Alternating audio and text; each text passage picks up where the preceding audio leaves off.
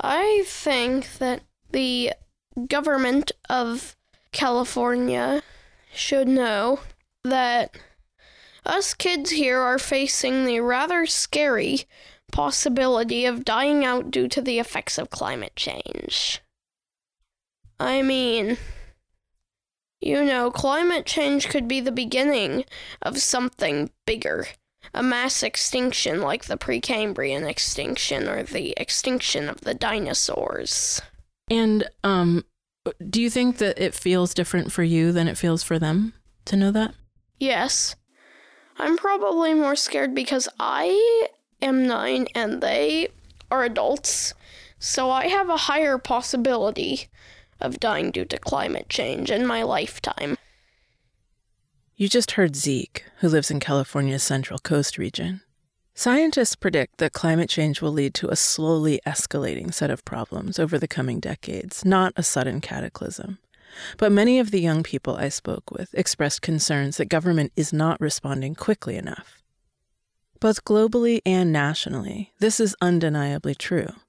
We are not on target to keep global average temperatures from rising more than 1.5 degrees Celsius. But what about at the state level? How are California's state and local governments addressing climate change? And how can young people get involved in that process?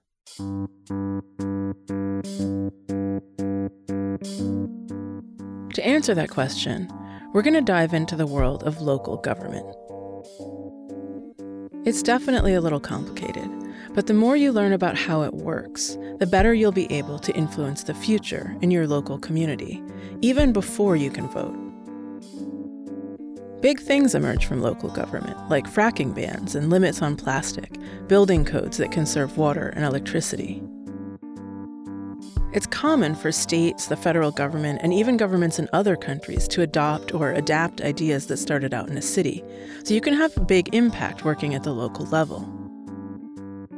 In this episode, I'll help you understand how local government functions and what local officials are already doing to fight climate change. You're listening to Future Imperfect. I'm your host, Shane Carter.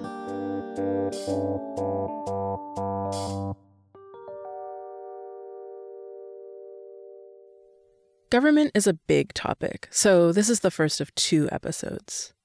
We're going to begin here with the structure of local government so you can understand who does what. Then we'll look at what local governments are doing to address climate change. You may be surprised how long the list is, actually. In the next episode, you'll learn how you can get involved and influence those policies. First, some basic structure.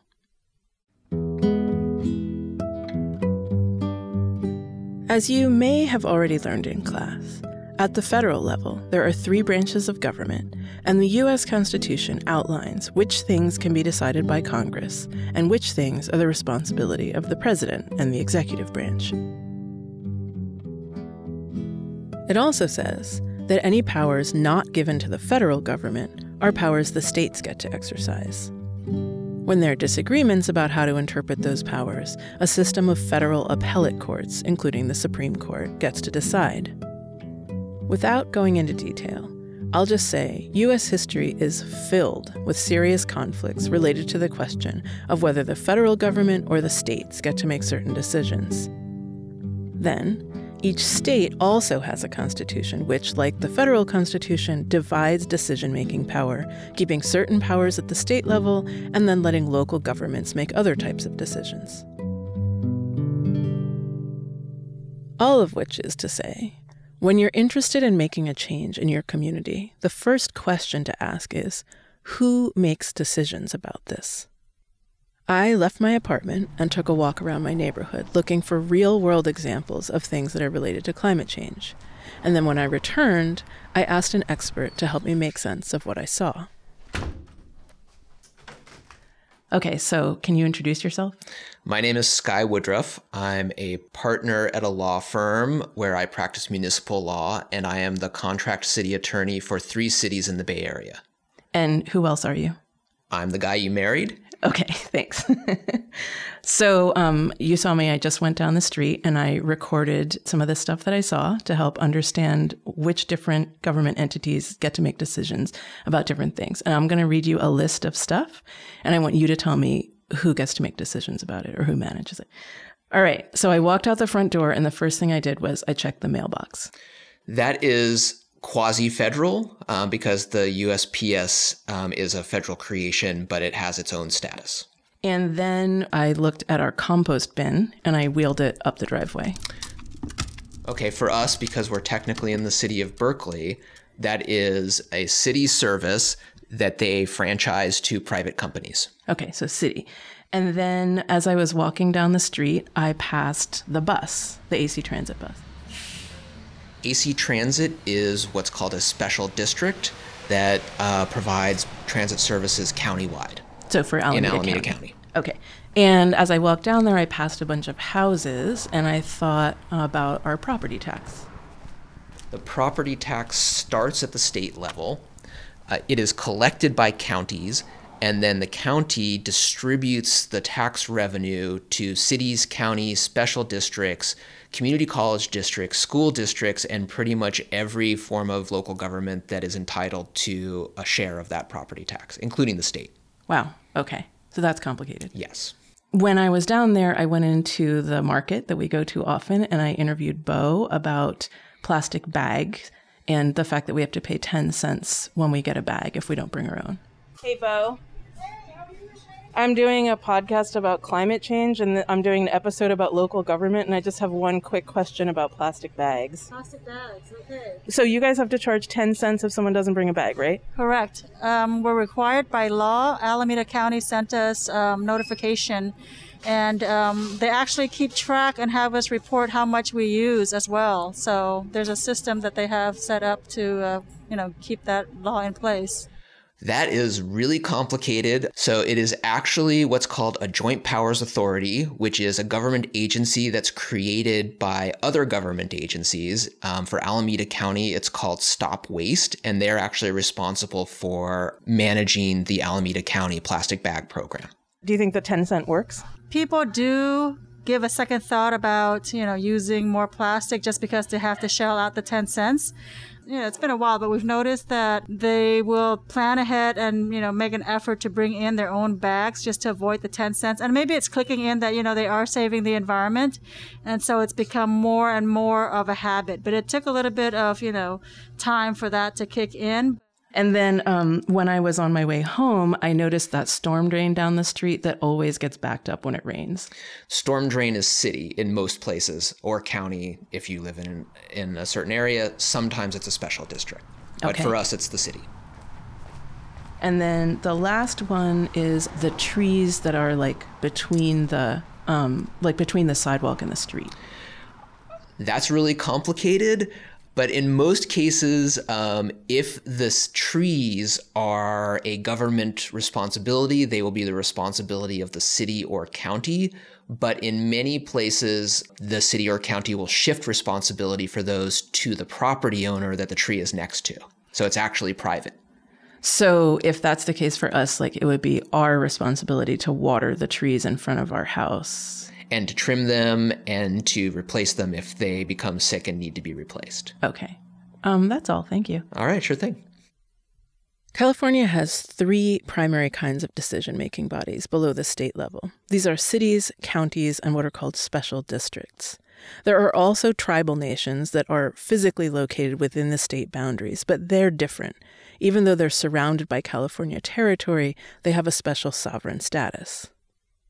And as you just heard, within a single small area, just a city block, different government agencies may manage things that are located right next to each other, right on top of each other.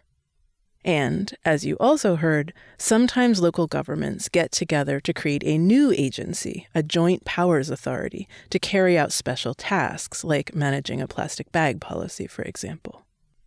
Now, every kind of decision-making body is connected to climate change. Local government policies can reduce greenhouse gas emissions or can influence our day-to-day behavior. That always backed up storm drain down the street is going to shift from an annoyance to a genuine flood hazard as we start getting bigger storms.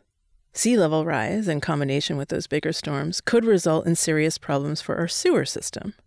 I also saw trees in my walk down the block, and tree cover is a protection against high heat, but only if the trees survive drought years, obviously. The income taxes, property taxes, and sales taxes collected in my neighborhood are going to fund the changes we need to make locally and regionally. There are differences in local government structures, of course, but they also have important similarities. All the different kinds of government have elected officials. They all have public meetings where the community can listen and comment on policies, and they have staff to carry out those policies. If you learn how these fit together, you'll start to understand how decisions get made. Now, there's no guarantee that your local government is going to do what you want, but you will have a better chance of success if you understand the structure and some of the basic processes. I'm going to guess that when you think about local government in your hometown, the first people who come to mind are elected officials, like the mayor and the city council. So my name is Donna Colson. I'm a Burlingame City Councilwoman. I was elected in 2015 and just reelected for another 5-year term. Burlingame is located about 10 miles south of San Francisco. I asked Councilwoman Colson to explain what the city council does. The city council at the highest level, we deal with sort of the budget and planning, how the city's going to operate, how we're going to finance and fund all the police departments, the fire departments. We also set policy around zoning and land use activities. We have gotten into even more minutia around things like sea level rise, climate action, helping provide clean energy into households. To put it briefly, elected officials have the power to initiate new policies, and they are also the ones who approve the budget. So, for example, if you live in a town with a ban on single-use plastics, like I do, your city council introduced and voted on that policy. Donna Colson also mentioned zoning and land use, which you already actually know about, even if it doesn't sound familiar. If you've ever been in a town that has like a downtown shopping area, plus maybe an area with a lot of big box stores somewhere else, and then some neighborhoods just for houses, you have experienced zoning. That's because each city has a general plan that divides the city into zones where people are allowed to put different kinds of buildings, different kinds of functions. It's easy to get stuck in all the details of things that city governments do. Donna Colson offered a more holistic view of her role, and I think it's helpful. The sidewalks, the bike lanes, how pedestrians move through cities, how cars move through cities, and sort of how the organic nature of human interaction in a city, sort of every single day, city council has kind of influence on that. And, you know, the best thing for a resident is if they actually don't think about their city government. It's the days that they do start to think about us that means somehow I'm not quite doing my job. Keep this idea in mind. The best thing for a resident is when you don't think about your city government. When government doesn't work, it's annoying at best and deadly at worst. On the other hand, if government is working well, city services and infrastructure make your life better in such subtle, natural ways that they almost fade into the background. What would that look like in coming years in terms of climate change? It's a series of non-events. Sidewalks and streets would stay safe and passable, even in giant storms. When you need it, you'd have easy access to places to stay cool, even if you couldn't afford air conditioning. And people will experience these benefits equally, no matter where they live, no matter what they look like, no matter what language they speak. Making our state and local infrastructure both sustainable and just in that way is possible, but only if we make it a priority. This means making policies that move us in that direction and funding them.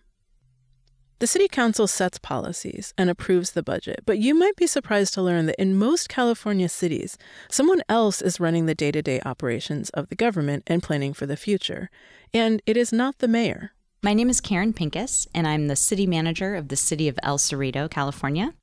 El Cerrito is a small city of about 24,000 people on the other side of the bay from Burlingame. My job as city manager is essentially the CEO of the organization. The city council, including the mayor and all the council members, are elected, and they hire me to run the operations of the city. So I oversee all of the city departments: police, fire, public works, recreation, community development, all of the functions of the city. The city council sets the policy, and I implement it. That's my job. The staff who work in all those departments Karen mentioned, they are the people who make the council's policy ideas into day-to-day reality. We do a lot of the things that I think people take for granted when it comes to living in a city. So if you imagine your neighborhood and your house and where you live, you drive down the street. The city is responsible for making sure the streets are paved. If you have trees on your block, we plant the street trees and we maintain those. If you call 911, if you have an emergency, the police show up, the fire department shows up, an ambulance shows up. That's all a function of the city government.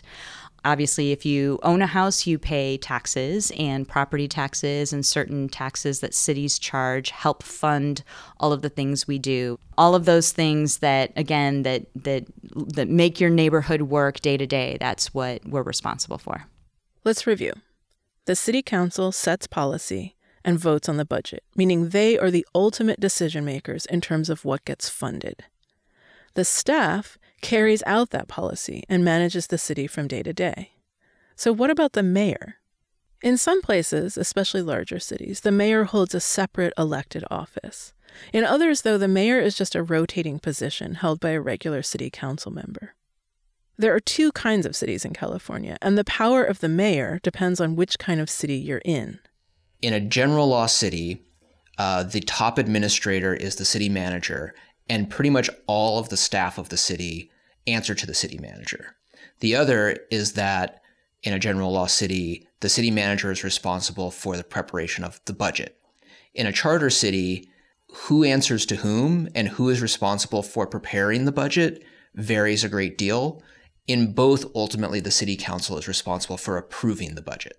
Basically, in a general law city, the mayor does not have a lot of special decision-making powers, whereas in a charter city, they sometimes do.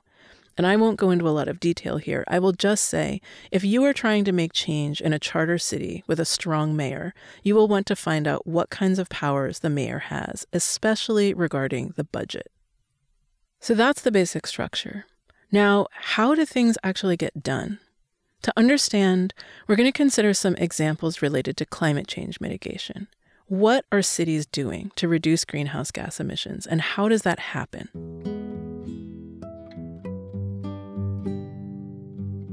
In 2006, the state of California passed the Global Warming Solutions Act, much better known in the state as AB 32. And AB 32 led to a blueprint to reduce greenhouse gas emissions in California.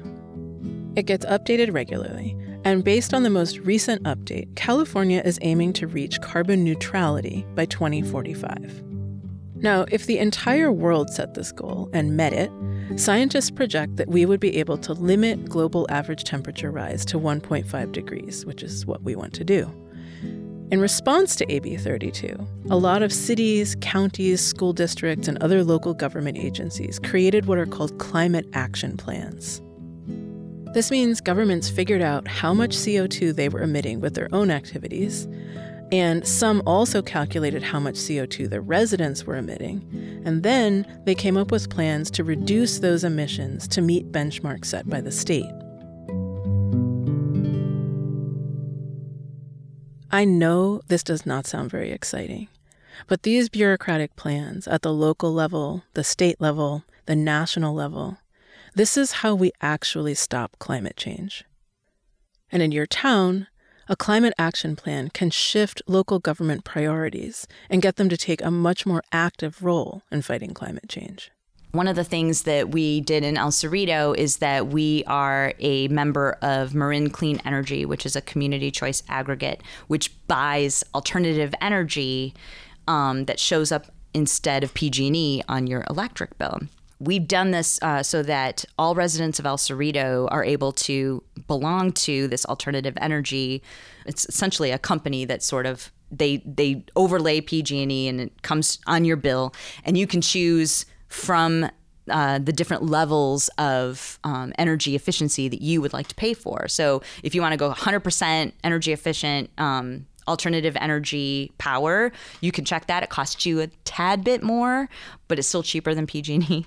We as a city, for all of our utilities, we use a lot of power. City Hall, think of all the buildings we have and all the stuff we have to use. We are 100% deep green. So the city's energy we're buying that alternative energy already. Marin Clean Energy, or MCE, is a good example of local government doing something that became pretty big. Here's what happened. Step 1. A Marin County supervisor proposed the idea of creating a joint powers authority that would act as an alternative energy company, supplying electricity to city residents in place of the local power company. A county supervisor is elected to serve on the Board of Supervisors, which is like a city council, but at the county level. Step 2. The Board of Supervisors voted to create MCE and budgeted the money to set it up. So, policy setting and funding.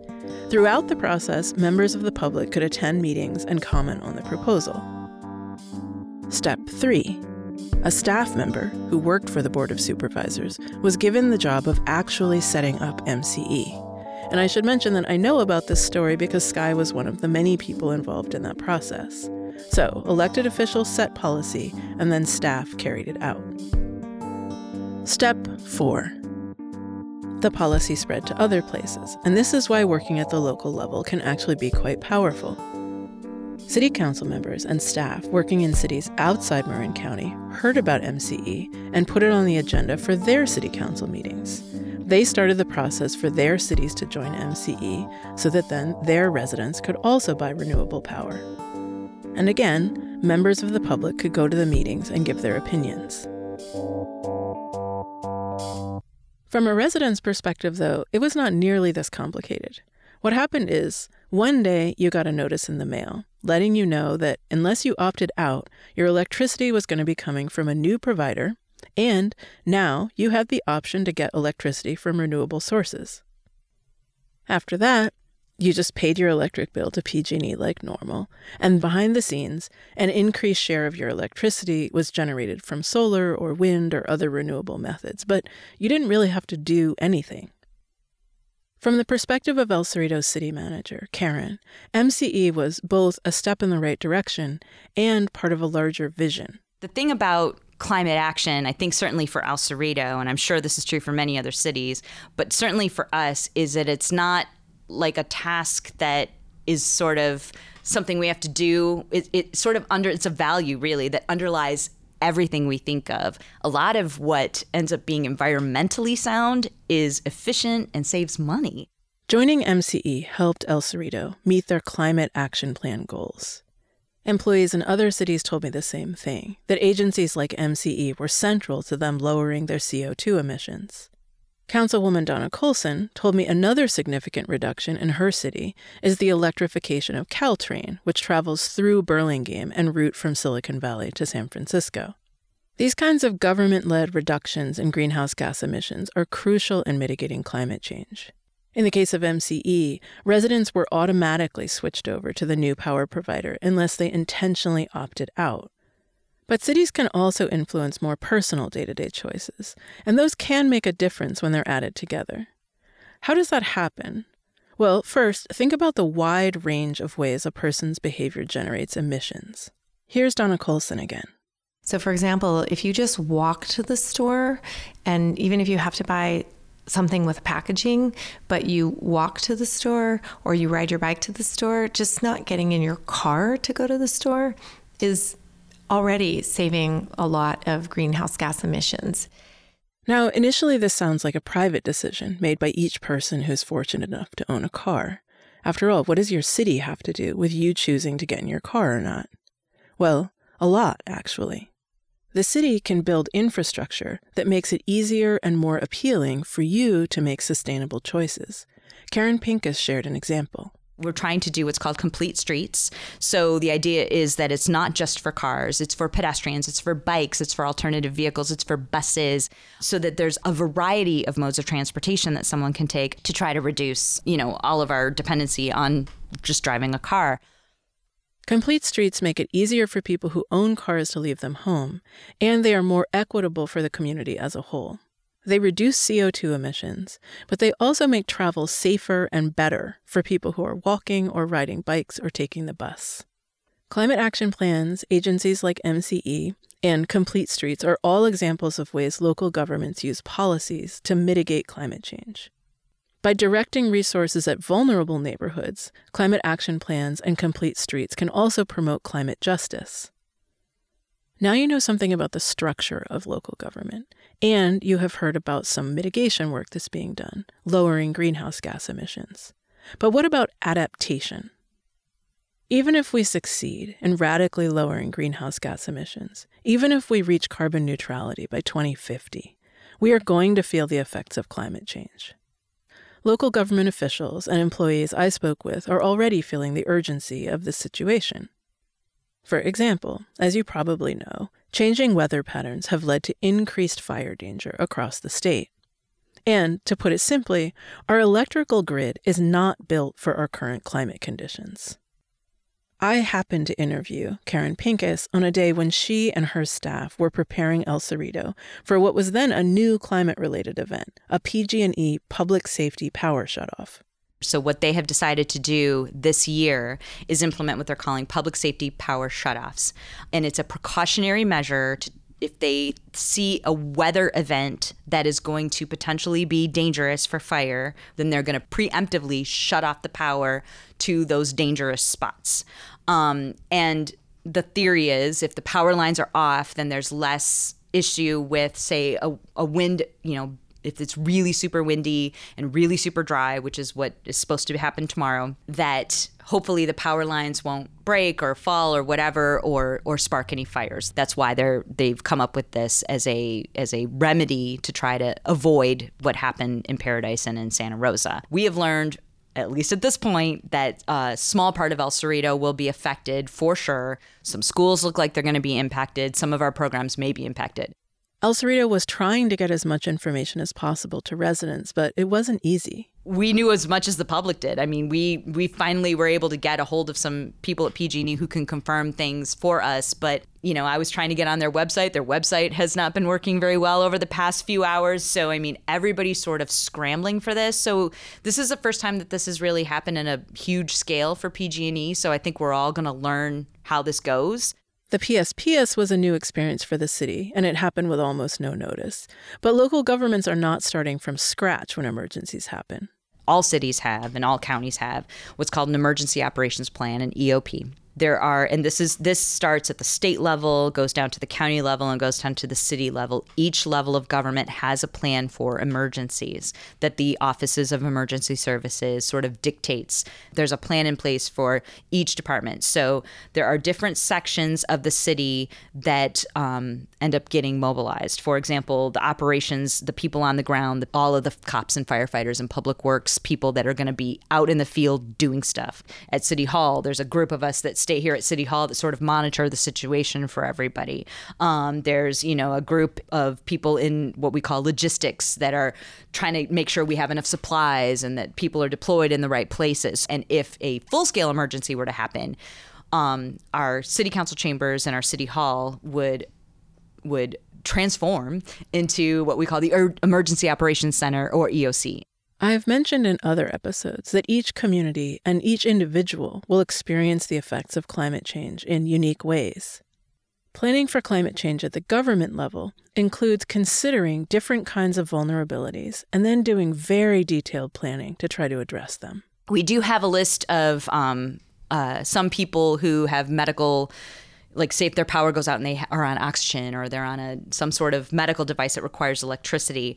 We do have some knowledge of that. We have a nursing home in town. We have next door our senior housing right next door, we have a senior housing that's 4 stories. If the elevator goes out and there's a medical call, we're going to have to carry that person down the stairs. The PSPS had very serious impacts for some of the population, whereas for other people it was frustrating but not immediately dangerous. Even with the best planning in the world, though, it's easy to imagine someone who needs help slipping through the cracks. And as we experience more extreme weather events, individuals and governments will experience layered effects. How many of these could you afford every year? That absolutely is a huge concern. And if you can get reimbursed from FEMA, if you can get reimbursed by the state, ideally that's best. But there's no way that this doesn't take a toll on our budget. It also takes a toll on our people. Imagine someone like, Santa Rosa or in Paradise, where these firefighters and these first responders, police and fire and public works, had to see that, and they had to see people get hurt or killed or people's lost their houses. That takes a huge toll on people personally.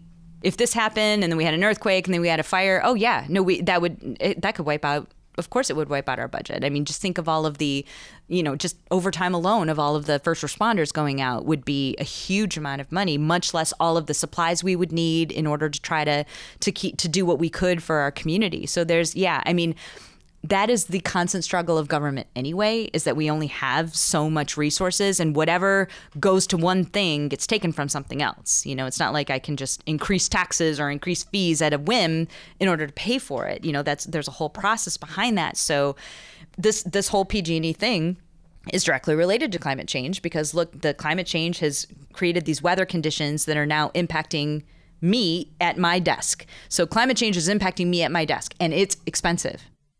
Mitigating climate change is expensive. Adapting to withstand extreme weather events also costs a lot of tax money. But Karen's experience in El Cerrito gives us a taste of what we can expect if we don't lower greenhouse gas emissions and if we don't invest to adapt our infrastructure. The alternative to adaptation is constant crisis, one emergency after another, where we burn through both dollars and people's mental health, and where the highest price is paid by the most vulnerable people and communities. That's why we need to adapt. So what does adaptation look like? Sometimes it involves updating infrastructure, so we're better prepared for the emergencies caused by extreme weather events. And one piece of good news is that certain public institutions are already well situated to help communities through these types of events. I'm Lana Adlawan. I'm a public library administrator for a library system in Northern California. I've been with libraries for about 20 years now, and I oversee a library system that has about 15 locations across our county. Libraries offer much more than just books. They hold classes for people of all ages in art, music, engineering, even fitness. Lana described them as a combination community center and social services center. Libraries serve lunch during the summer so that kids who are no longer in school can get they can depend on the library for a regular meal that they may not be able to get at home.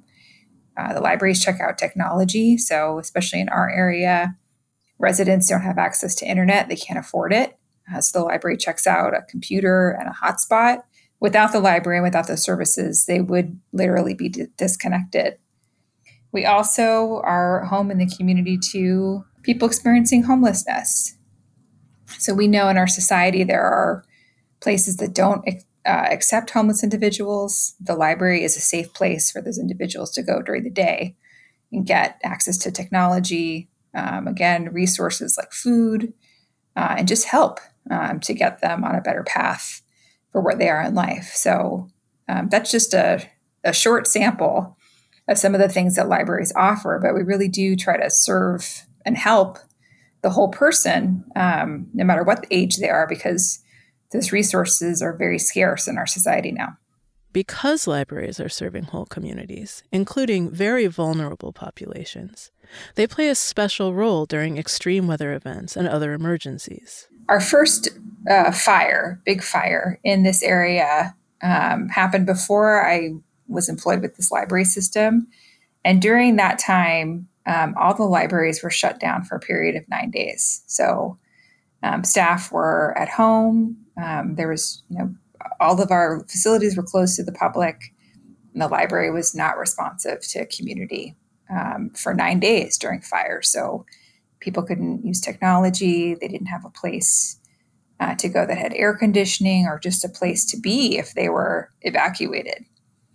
Our library system learned a lot from that experience. And so during our next fire season, I had that knowledge in mind, and I didn't want to do that to a community again. With our management team, we thought if there was a way to be open to the public and be safe, in serving our public and staff, that we would do whatever we could to do that. And what we saw was incredible. So we saw, I think on the first day, we had 1,200 people enter the library. Staff was reporting it was packed. Everyone was coming in to use the computer, just be connected to their families or get information about what was happening in the county and what was the latest evacuation area. And it was funny, our Petaluma Library was next to a big evacuation center. Those that were in the evacuation center didn't realize, because they were out of the area, they didn't realize that there was a library right there. And it's a huge library. So our staff regularly did trips to the evacuation center, and we have a lot of staff at that branch who speak Spanish. So we're able to connect with the residents who didn't speak English very well and let them know that there are resources at the library and people who could speak their language, and get them information about emergency services or any services they needed during that time. So the library became a supplemental service. We also handed out books to children. I mean, the library was a place that most parents could enter, and, we had movies playing for kids, and it was just a place where people could sit for a moment and take a breath in all the craziness that was happening and all the fear that was happening about, what were homes going to be like? When could people return home? What were the resources? I mean, how do you keep your family safe when you have to keep moving south to get out of the path of the fire? A lot of people trust library staff, which makes perfect sense when you think about the role libraries play in a lot of communities. This is why so many people turned up there during the fire evacuation. Based on her experiences with the multiple fires and floods in her region, Lana is trying to adapt libraries so they can keep functioning during extreme weather events. What would you change about library buildings to make them more useful to communities as we move forward with climate change, with more fires and more heat? Every building needs a generator. So most library buildings are, they were built a long time ago. And the budgets don't support continued, maintenance of the buildings or, just to modernize the buildings. So one of the things that we're doing in our area, and this is through, partnership with PG&E, is that we are reconfiguring our electrical panels through that partnership with them to ensure that we have power. If we're able to open the building during fire season or a public safety power shutoff.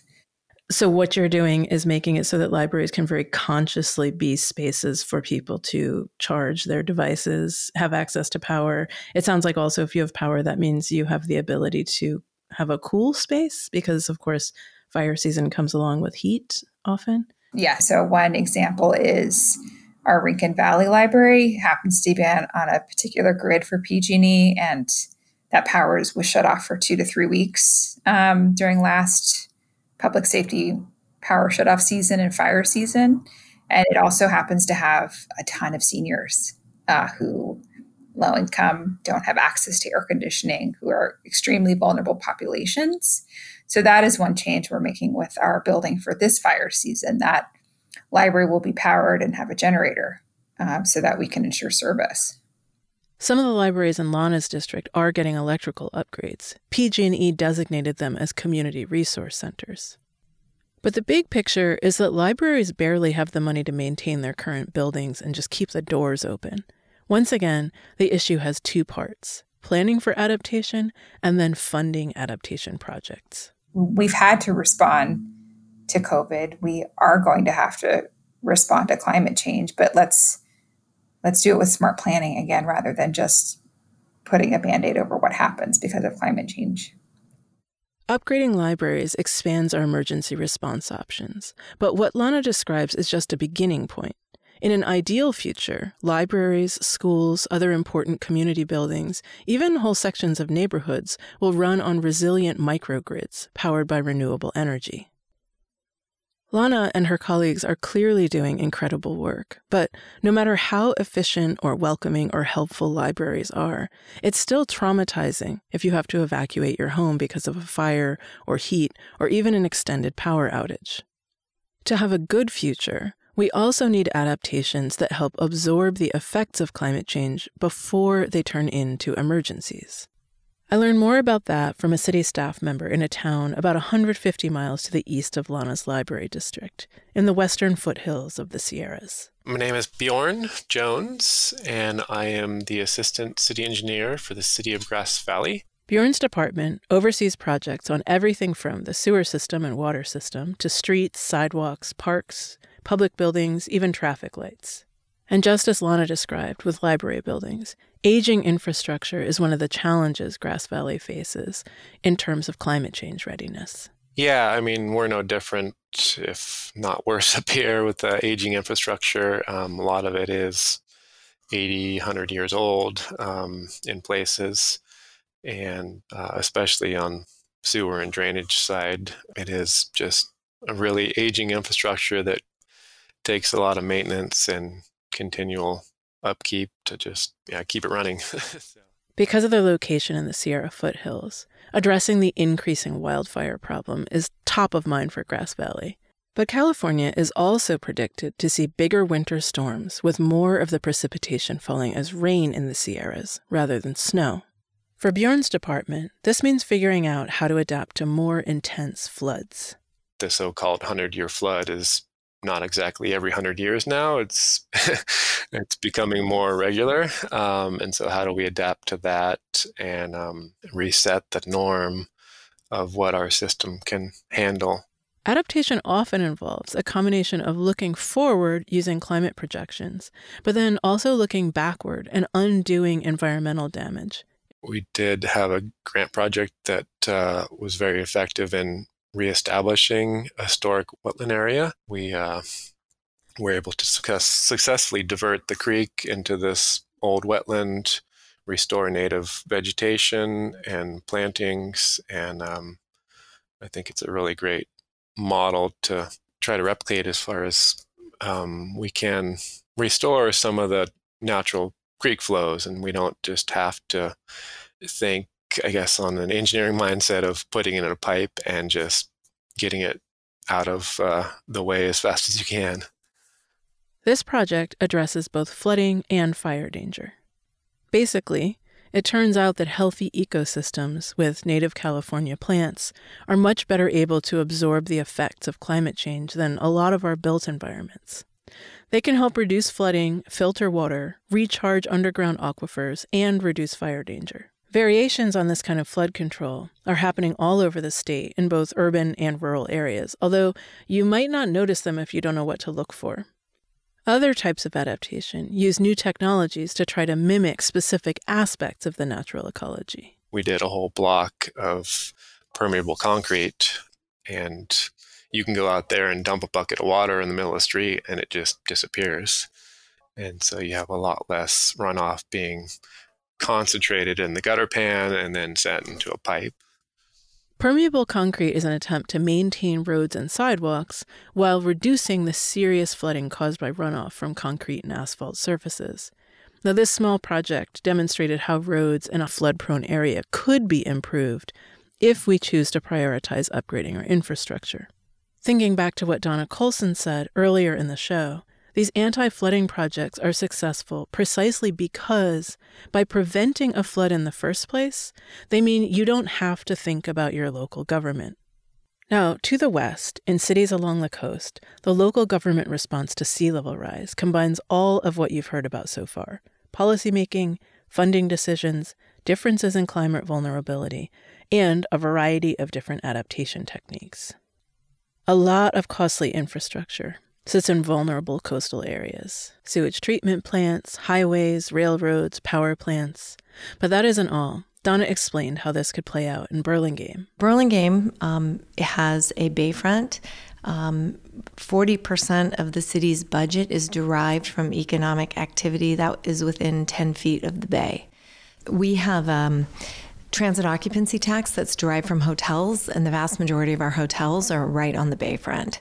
They're all in a flood zone. Let me translate here, because transit occupancy tax probably isn't something you hear a lot. Burlingame is just south of the very busy San Francisco airport, so it has a lot of hotels used by travelers who are flying in and out of the area. The city collects a tax on the price of those hotel rooms, kind of like a sales tax, and that tax money from those hotels adds up to be 40% of all the tax money collected by the city each year. And those hotels are very close to current sea level.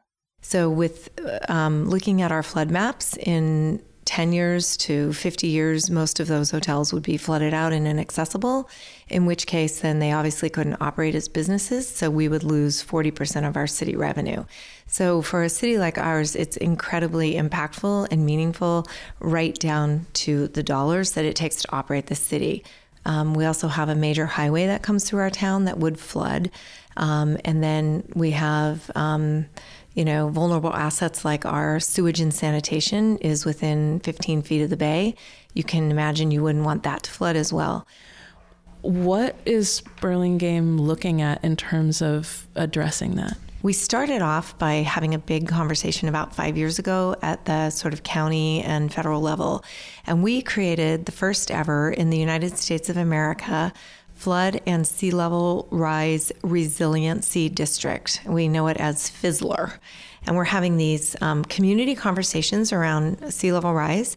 We're bringing in businesses, vendors, people, and having expert consultants coming in, tactical plans, built and dividing the city and the Bayshore into 5 separate reaches and coming up with actually very specific solutions for every single part of the bay and then connecting them to our nearby towns. And those would include everything from wetlands restoration and creating new beaches and beautiful parks so we can have more of a natural sort of environment, to sea level walls and berms and repairing as well as rebuilding. And then on the final context of that, we have to figure out how to pay for all this. Infrastructure like the sewage treatment plant is endangered by sea level rise. But the city's tax base is also endangered. You heard City Manager Karen Pincus talk about the price tag El Cerrito has to pay each time it responds to a crisis. This example from Burlingame, though, goes one step further.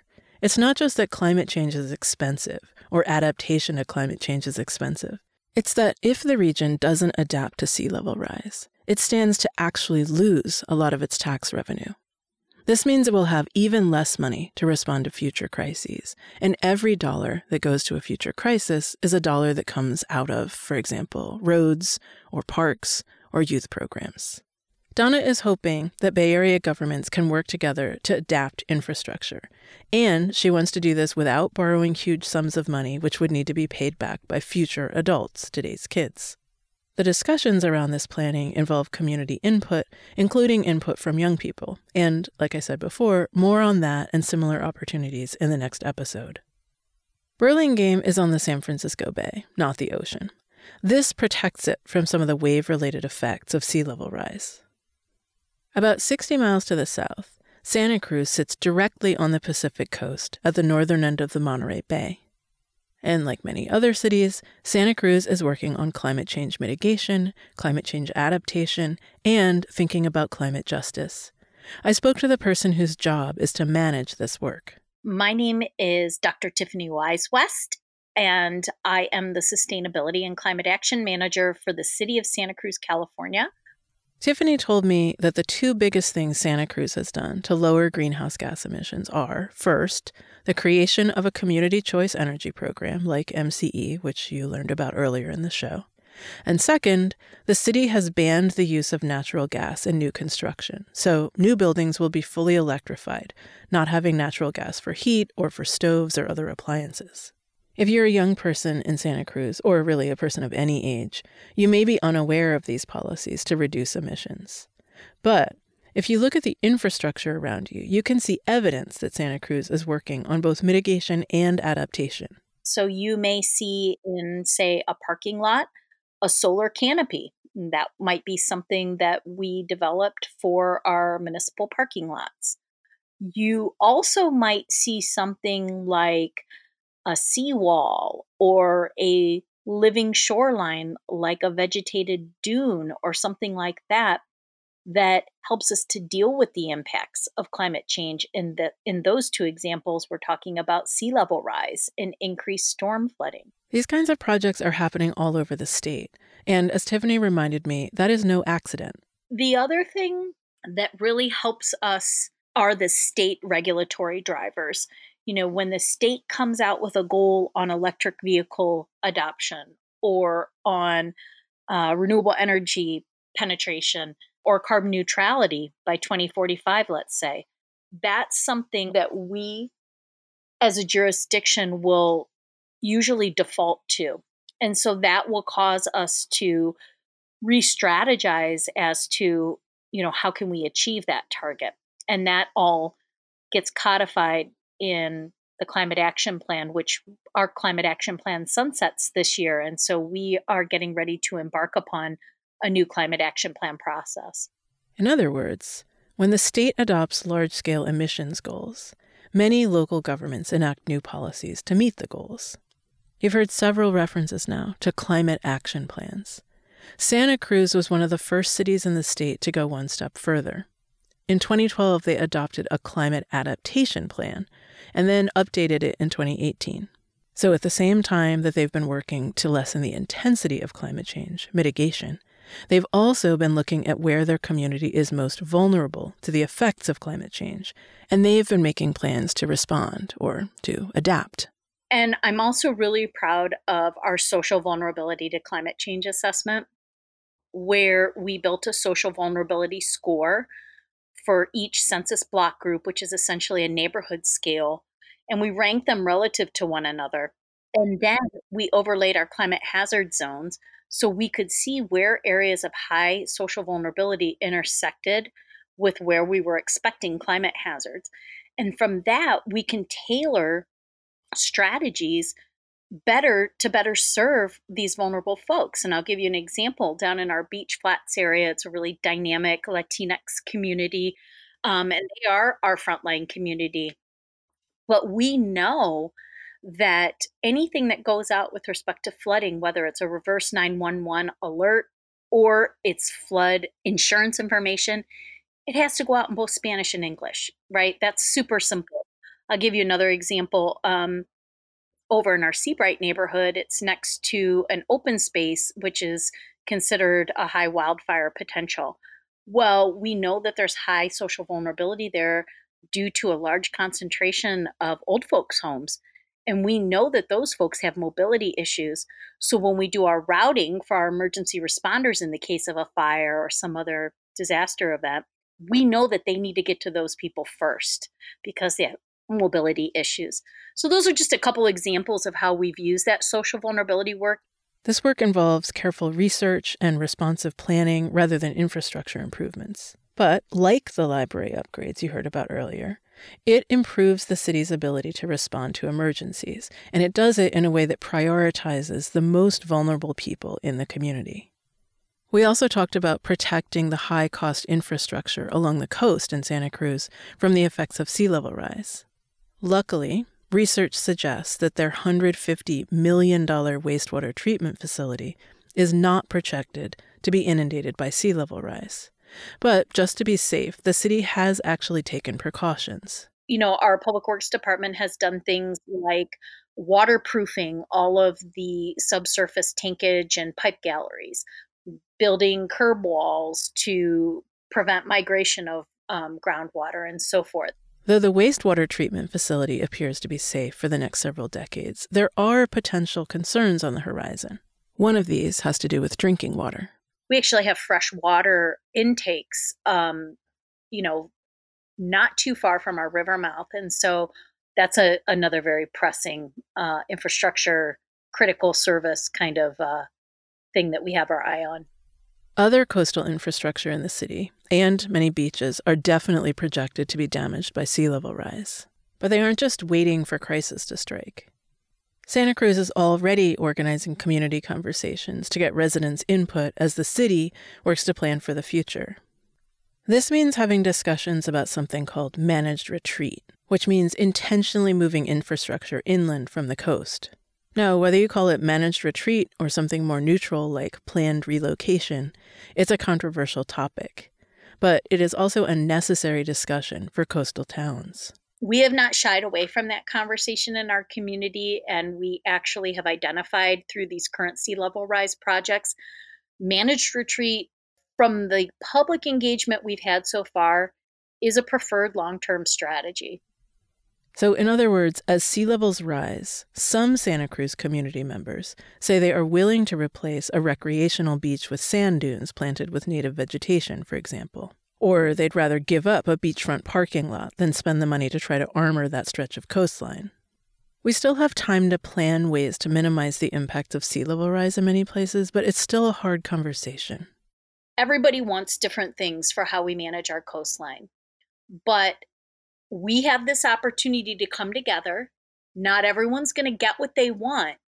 But if we don't come together and determine what our vision is for a resilient future coastline, we will be lost. We will not have a plan, and we will not have a coastline that we can continue to enjoy in terms of recreation and so forth. I am assuming that you've picked up by now that a lot of government involves assessing risks and planning for the future. You've heard about people planning to better manage our response to fires, to high heat, to weather-related power outages, to flooding, and to sea level rise. All of it involves long-range decision-making and collaboration. We're going to end this episode in Manhattan Beach, a coastal city right next to Los Angeles. My name is Dana Murray, and I'm the Environmental Sustainability Manager for the city of Manhattan Beach. Dana first worked as a marine scientist, and in that role, she often met with decision makers to talk with them about policy. Now, she's using her knowledge to work on the other side, creating the policies. Like Santa Cruz, Manhattan Beach was assessing the city's climate-related vulnerabilities, and the list will probably sound familiar to you by now. We're a beach community, so things like sea level rise, storm surge, coastal flooding, but also high heat events, drought, flooding or high precipitation events. Inland just a few miles from where we met, the city of Los Angeles is doing innovative work on heat-related adaptations, like increasing tree cover and experimenting with something called cool streets. I've included links about both of these things on the Future Imperfect webpage if you want to see them. But I want to come back to sea level rise here, because the choices we can make in response to sea level rise really illustrate the different paths we can take with any type of adaptation. On one end, you have hardened infrastructure options, and that would be like a hardened seawall.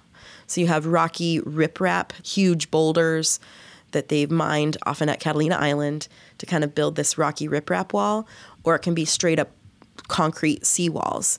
So that's on one end. There's pros and cons to that. You'll often create, a hardened structure that protects infrastructure inland behind it. But you often will have erosion and scouring of sand in front of that seawall, so you might lose your beach in front of it. It might better protect what's behind it, but you might lose that beach. And then you kind of have a spectrum of other solutions. So there can be things like putting additional sand on beaches, which is called beach nourishment. So it can create longer, wider beaches. Manhattan Beach has a wide, sandy coastline. Plus, many areas of town are constructed on top of sand dunes. And it turns out, as you heard, this is a useful resource in the city's response to sea level rise. On the other end of the spectrum are eco-adaptations. These options harness the power of natural systems to protect our built environments. So for areas where you've lost your coastal dunes, or you never had sand dunes, one really solution that's supported by science and environmentalists is usually to restore coastal sand dunes, because not only does it create kind of a buffer to sea level rise and high tides and storm surges, but it also creates what's called a living shoreline. Another really important one in California is wetlands restoration, because our coastal wetlands act kind of like the lungs, and so they're a natural way to absorb some of that coastal flooding. So if you have areas where wetlands have been restored, when we have more flooding, the wetlands can kind of absorb it rather than it going into all of our neighborhoods. The challenge is that a lot of our coastal wetlands, especially in Southern California, have been filled in with sediment and have development on them. And so there's a real strong push in California to try to restore some of these coastal wetlands for multiple reasons, and one of them is to combat climate change. Governments are already working on projects using all these options along many parts of the coast, but for geographic reasons, they're working on different timescales. As you heard earlier, some local governments are trying to plan for adaptations and at the same time having to manage current crises related to fires, high heat events, floods. Because of coastal geography, the same thing is true when it comes to sea level rise. Our first initial studies, it doesn't look like there's going to be much private houses or infrastructure that will get flooded by the coast. And also that's why we're going to be doing beach dune restoration to give even more time and buffer from that. But there are other communities in California which coastal houses are getting flooded now. You look at Imperial Beach down in far south San Diego County, and you have entire neighborhoods and blocks that get flooded every winter now during king high tides and storm surges. That's before they have a lot of the big influence from sea level rise yet. Local government winning against climate change will look the opposite of every heroic action movie you have ever seen. Instead of a single charismatic figure who saves the day, you have hundreds of people, elected officials, staff, community members, all debating and planning and working behind the scenes for years on end. Rather than a single giant victory, you have dozens of small successes, and each one really is the absence of a problem that could have been. Streets that don't flood during big storms. High tides you can just enjoy or ignore that don't threaten anything. Whole neighborhoods that don't really overheat, and on the rare occasion that they do, community cooling centers where people can spend hot days together relaxing with books and movies.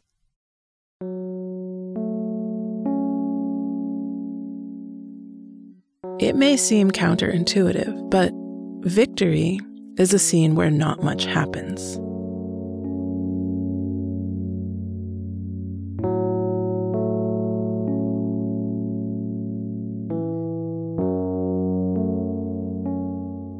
A consistent theme among the young people who I interviewed for this project was a sense that they are on their own in this fight for their future. And there is a crisis, that's definitely true. But young people aren't alone. There are people in local governments all over California who go to work every day and chip away at this massive problem. And a lot of them have been doing it for their whole careers. What does it feel like to be in your role? Well, first of all, the news that's been coming out over the past few years on climate change and the effects and what we're facing and how on target or not on target a lot of local government or states are, it can be heavy. It's hard to take in. And so for me, it solidified like the career decisions I made that I'm going to fight till my last breath to try to make that.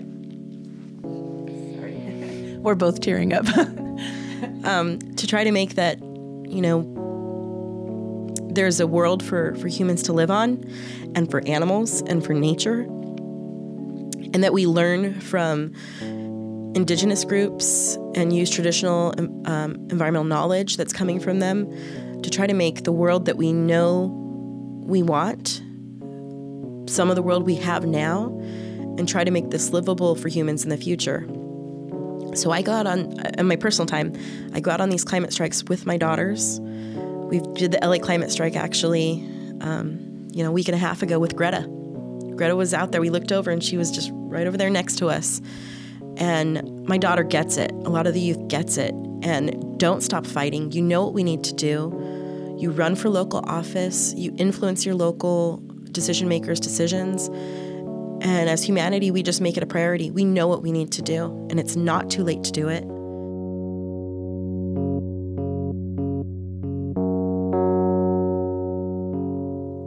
So where do you fit in this process? When and how can you have the biggest impact on local decisions?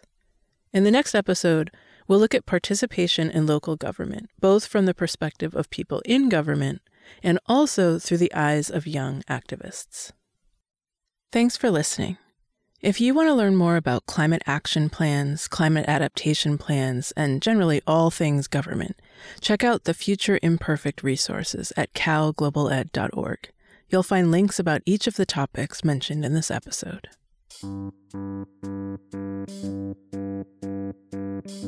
Thanks to Nancy Freitas for her extensive guidance interpreting the science, and to Richard Duke, who composed and recorded the music. And if you visit the webpage, be sure to take a moment to look at the cover art by Sierra Claxton. Future Imperfect is a production of the California Global Education Project, without whose generous support this would not have been possible.